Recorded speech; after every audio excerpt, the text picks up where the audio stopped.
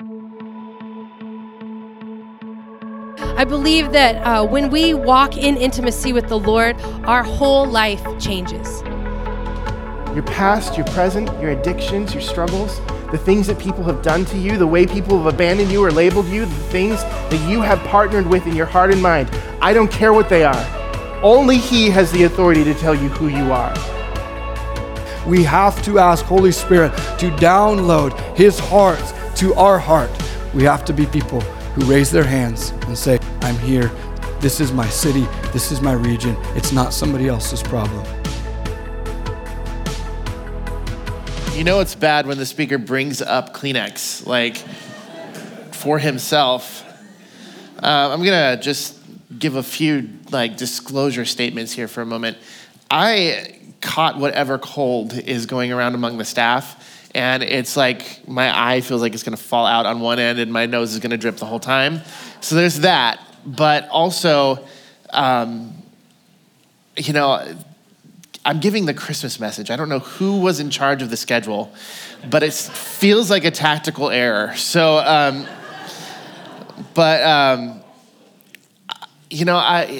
Drew, so I don't ever do anything normal.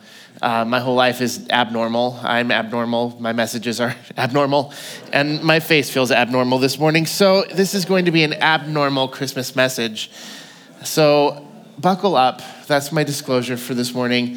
I have the Kleenex because my nose is running, and also I've been crying the whole time this morning. I just feel God's heart this morning in this. And so I'm just going to ask you to bear with me as we walk through this. As I was preparing, and I've known for months that I'm going to be doing this message, and as I've been preparing for it, my heart kept being drawn back over and over and over again to the prophecies of Jesus in the Old Testament. And, there's hundreds of them. Hundreds of prophecies about Jesus in the Old Testament and what he would come to do. And my heart settled on a few of them that I'm going to share in just a few moments. But then as I was putting this message together, how many of you have a favorite Christmas song? Like a particular song that no matter any time in Christmas, whenever that song comes on, you're just like, and now I am at the feet of Jesus. For me, that song is O Holy Night. And the first words of O Holy Night, the stars are brightly shining. It is the night of our dear Savior's birth. Long lay the world in sin and error pining till he appeared and the soul felt its worth. That's today. That's the message today. See, doing a traditional Christmas message in any church, it's like the Super Bowl Christmas for a pastor, because it's when all the CEO Christians come. Christmas and Easter only. And so you kind of feel this pressure to give the most dynamic message altogether. And honestly, a traditional Christmas message starts with Mary on a donkey and Joseph and, you're in Bethlehem and you got all the shepherds and whatever. But the reality is that the Christmas story doesn't start there. It starts way, way, way, way, way back. See, the Christmas story and the story of Jesus starts in the Garden of Eden. In the very first moment of humanity's failure. In Genesis 3, you see it after Adam and Eve take of the fruit and they disobey and they rebel against the heart of God. You see the very first statement made, the very first prophecy of Jesus in Genesis 3. And it says, and I will put enmity between you and the woman and between your offspring and hers. He will crush your head and you will strike at its heel, speaking to the serpent, speaking to the devil. And the thing that I want you to hear in that is that God has always been planning our redemption from the very first minute that we fail. From the very moment of our first failure, God is already planning our redemption. And I feel so burdened to share that with you this morning. First off, I'm so glad to see you all here. It's like, oh, you're here. Oh, good. Because you need to hear from the very first moment of your rebellion and the very first moment of your failures and the very first moment of your shortcomings, God was already planning your redemption. And in humanity, he was already planning our redemption. Now, if you think about how far back Adam and Eve were before Jesus, now I'm not, there's a lot of debate on the time scale of creation and all that. Not my problem, not the point today. If we just don't care, honestly, I don't. If we just take the Bible at its word on the time, which, whatever, it's like 4,000 plus years from that very first failure, just in the genealogies and how they account for it. Even if, whatever, I don't care, it's still a long, long time. That's at least 4,000 years of God planning redemption before Jesus ever showed up. It's just this amazing reality that long before we're even aware of how badly we're messing things up, he's already moving to redeem it. And as the passages and the history of the Bible, I'm literally going to take you in the history of the Bible today, because I want us to truly understand the message of Christmas is not about, well, Heather, I'm not going to say it that way. It is about our redemption. It is about God's passionate love. It is about the lengths to which he will go to redeem us, and also about the lengths that we have gone to rebel.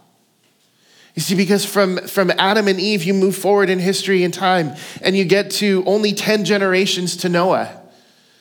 And at the point of Noah, we know that the world got so bad in 10 generations that God sent a flood.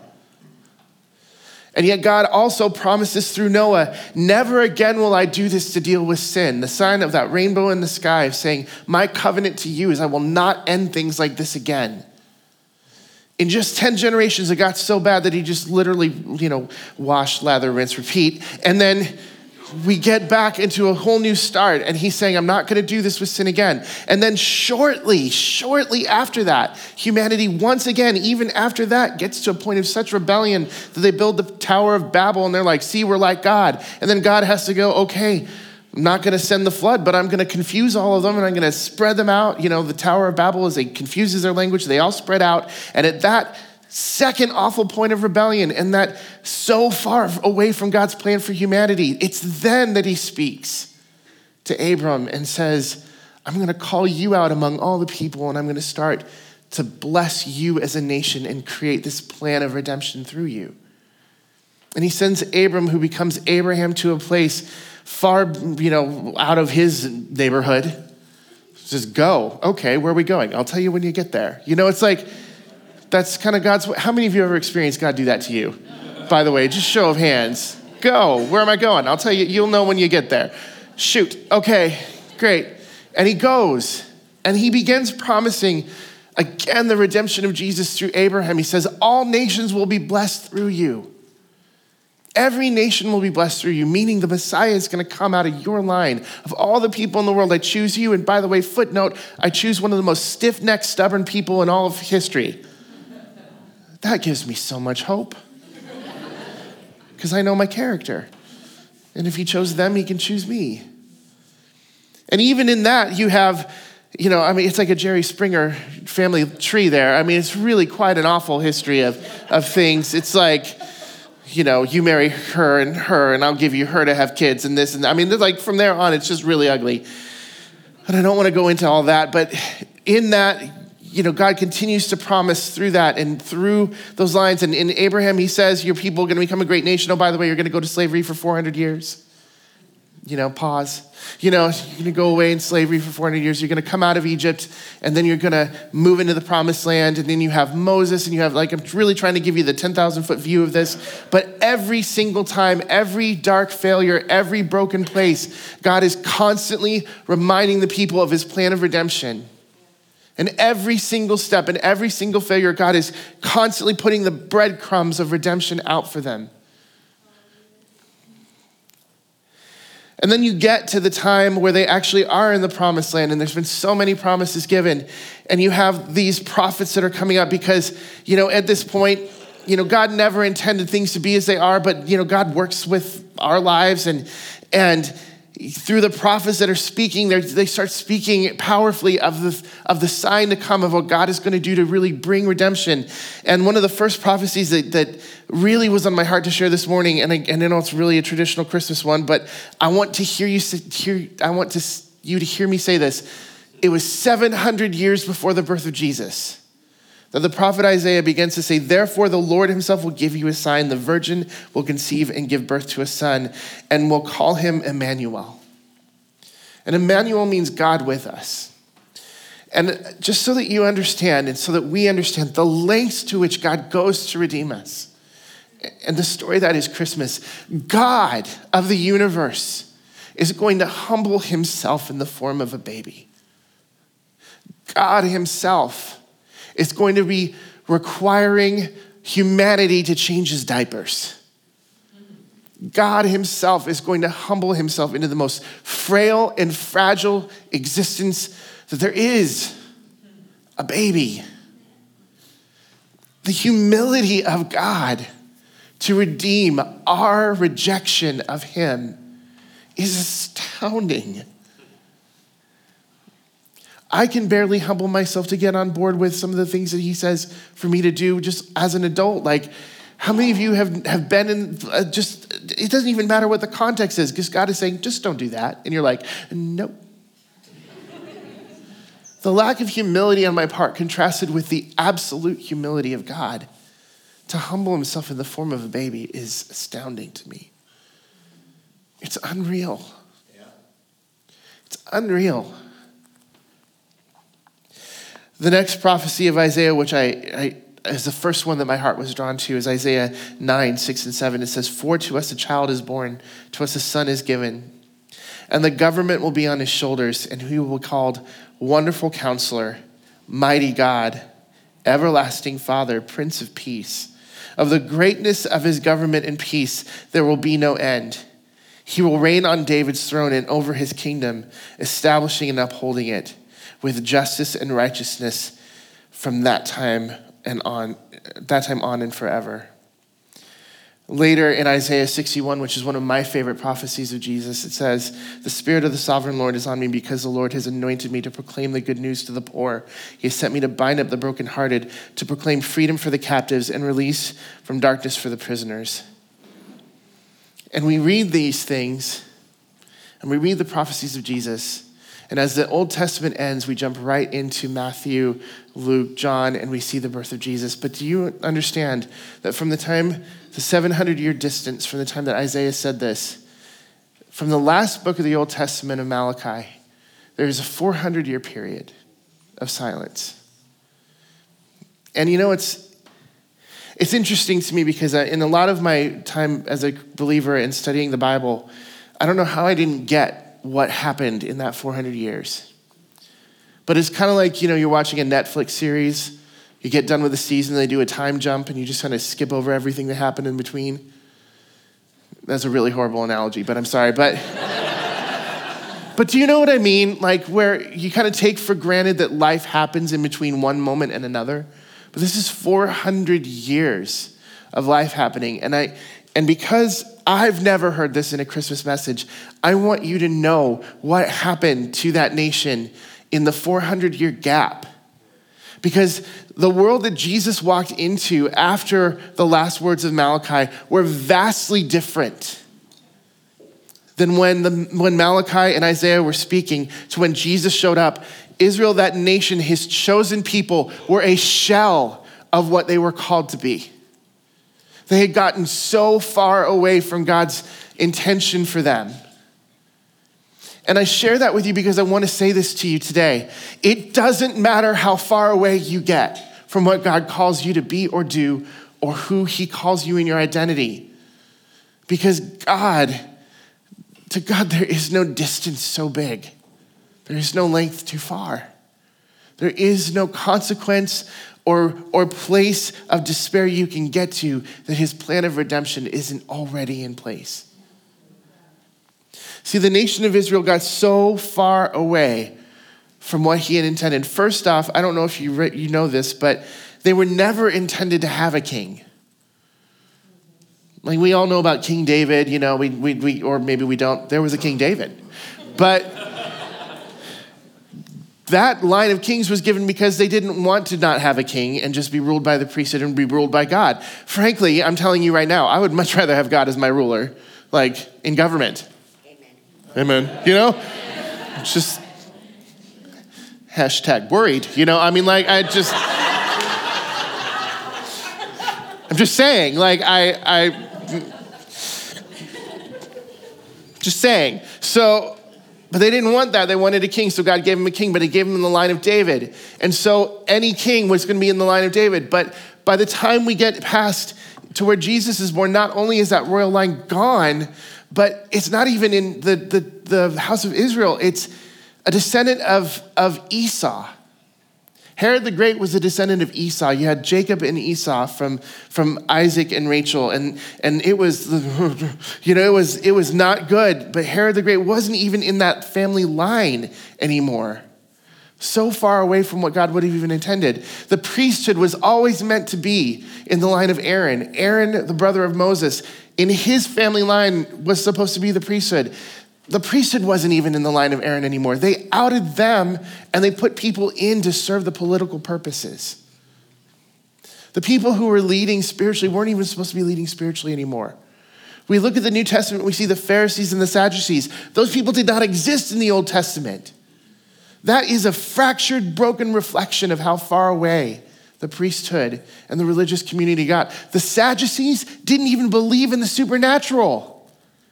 They have a God who led them out of Egypt and did supernatural signs and wonders. They didn't even believe anymore in the supernatural at all. It was a shell of what it should have been.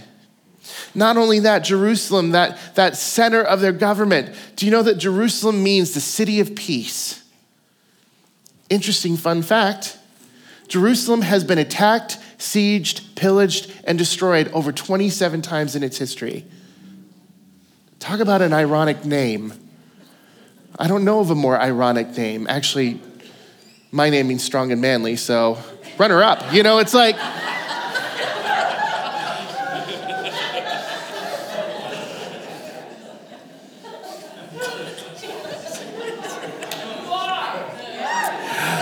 Grr. Rar. You know, But you have to understand, not only were they so ransacked and pillaged, there had been so many different kingdoms and empires that conquered them in that time. It was, at the time of the writing of Malachi, it was already the Persians. They had just got out of captivity from Babylon, and now the Medo-Persian Empire had conquered them. Then in came the Greeks with Alexander the Great, and that, Greeks. So then that all fell, and then it was the Romans, and they were under Roman occupation at the time. They were so far away from what God had intended them to be. So many consequences to their rebellion. So many consequences to their national sin and their individual sin. They were so far away. How many of you here today feel so far away from what God had intended your life to be? Maybe you're looking at your life and you're looking at the person you become, and you just wonder if there's any possible way God could bring you back to his purposes and his intention for your life. Because the story of Christmas is about that. The story of Christmas is about that redemption. It's in this time, in the 400 years of silence, to where Israel has become a shell of what it was supposed to be. In the most darkest point of its history, when almost all hope is lost. That you have some shepherds minding their own business in a field somewhere. And the angels appear to them. And you can see it in Matthew 2. Luke 2. And there were shepherds living out in the fields nearby, watching over their flocks at night. An angel of the Lord appeared to them, and the glory of the Lord shone around them, and they were terrified. But the angel said to them, "Do not be afraid. I bring you good news that will cause great joy for all people." Calling back to the promise to Abraham, "Through you I will bless all people." Today in the town of David, a Savior has been born to you. He is the Messiah, and Messiah means the promised one. The Lord. This will be a sign to you. You will find the baby wrapped in cloths and lying in a manger. So that you understand, when we as kids did our little nativity scenes or shepherd scenes, any of you remember in early Sunday school the flannelgram, the flannel board? So much flannel. I was at a church once that I was speaking. They decided for Easter, for the main message, they were going to do a flannelgram. They had a 20-foot by 10-foot flannelgram on their stage. I was like, how do you even get Jesus on that? Press him up on there. That's too much flannel. But big churches with their budgets, I don't know. Could have fed some homeless people with all that flannel, I think. But, whatever. This is the cold medicine, Drew, you're getting to do. Let's be honest, I do this anyway. So you have these shepherds, and so that you understand, shepherds were the lowest of the social system in Israel. I just keep thinking back multiple times of the humility of God in this. The humility of God to be wrapped in a baby. The humility of God to still redemptively move towards a people who have so badly rejected him and rebelled against him that the consequences leave them unrecognizable as his people. And then that he would announce his promised arrival to the lowliest of all the people in that system. The shepherds, the stinky, out in the field shepherds. Invite them to be the attendants of the birth of a king. They get to be the messengers and those harbingers of hope for a promise that has been waiting for 4,000 years.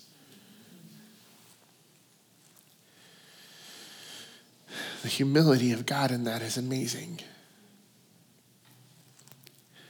It's just profound to me that then, as Jesus is born into that setting, into not only a nation that is unrecognizable to who it was supposed to be, but a nation that is so hostile to his birth that his parents have to flee to save his life. And we're not talking pack up the Forerunner and go. We're talking hardship upon hardship upon hardship, and the frailty and the risk and the vulnerability of entrusting all of God's redemptive plan in such a fragile thing. Brothers, sisters, look at yourself and realize he's still doing that. He's still doing that. He's still entrusting the message of redemption in such a fragile thing. It's such a beautiful foretelling of what Christmas is and still is. His redemptive plan then brings him to this point, and it isn't until later that we see these prophecies again being fulfilled as Jesus stands as an adult, 30 plus years waiting, again, as if 4,000 years isn't enough, as if 400 years isn't enough, as if it all isn't enough time. He still waits another 30 years to begin his ministry and proclaims in a synagogue as he went to Nazareth, quoting from Isaiah 61, "The Spirit of the Lord is on me. He's come to bind up the brokenhearted and proclaim good news to the poor, release of captive from the prisoner, and free the oppressed." Can you imagine what it must be like for a nation that has now been ransacked 27 times, oppressed by every government, lost its full idea of what it is to be free or hope-filled, to have the God of the promise of 4,000 years plus come and say, "Today I'm here." Jesus is still speaking that to us today. He's here. Yeah. Whatever oppression we have in our life, whatever lack of hope we have in our lives, he is still here. I love what Rachel said earlier today of waiting for those moments of promise to come and just proclaiming the goodness of God. He is so good. He's so much better than we think he is.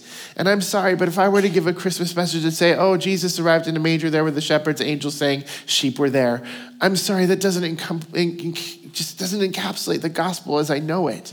The gospel as I know it is as the God of the universe broke into our darkest moment in the most frail way and changed history and changed our lives and still does it today. Because the God of hope is here. It doesn't matter how far away from what his intention for your life or mine has ever been. It doesn't matter how far you are. It doesn't matter the consequence. It doesn't matter the sins. It doesn't matter the mistakes. Because in all of that, God is here. And he is redemptive. And he is ready to bring his plan to bear in our lives to redeem every bit of it.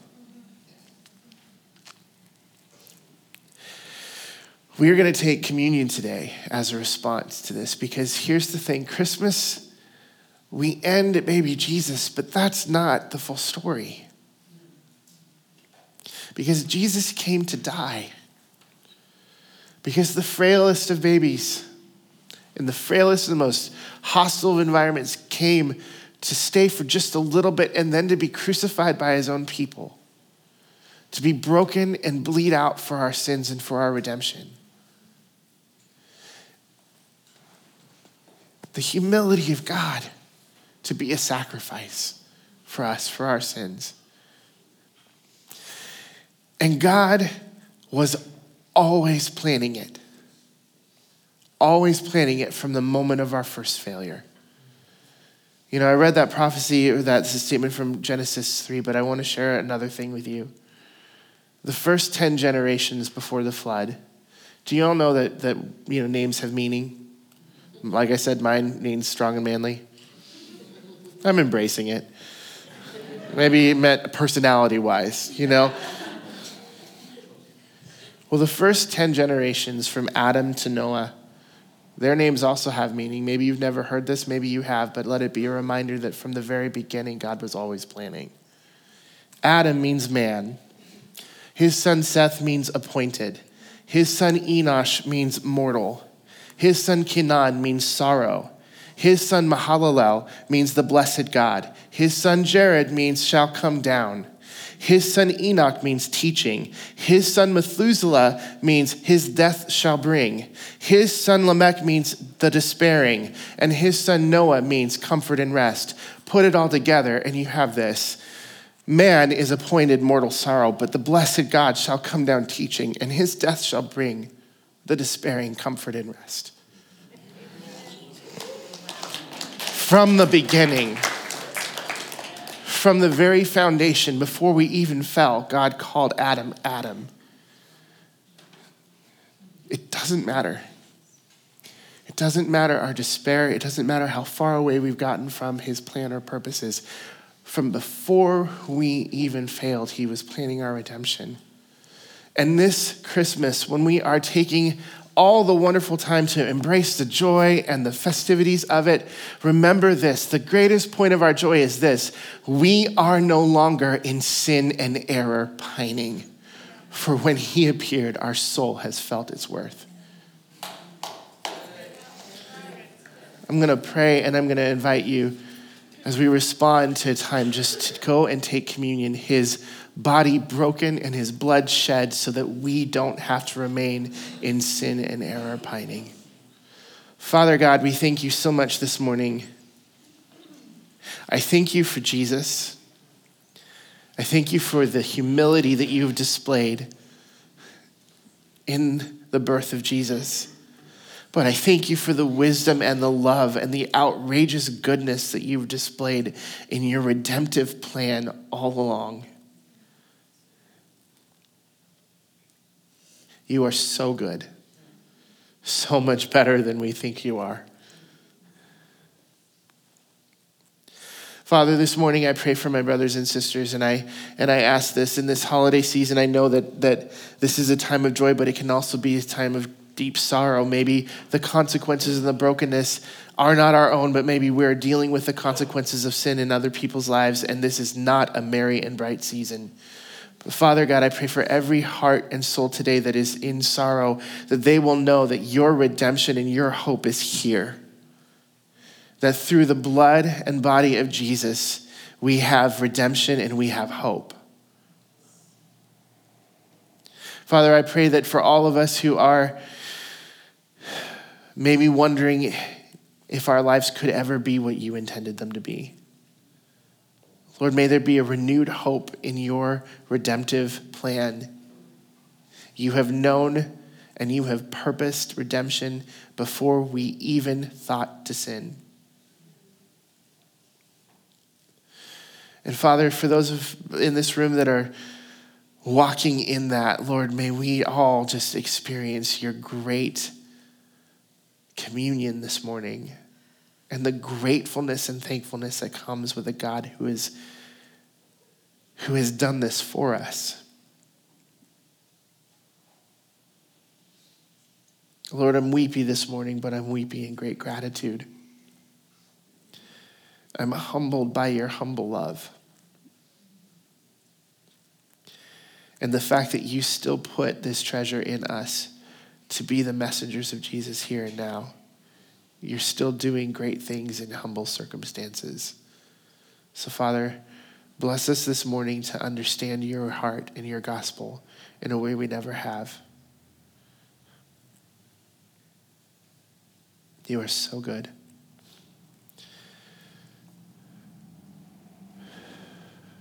In Christ's name, amen. There is communion there. I feel like a stewardess. There, and there. In those points, please go and take the blood of Jesus.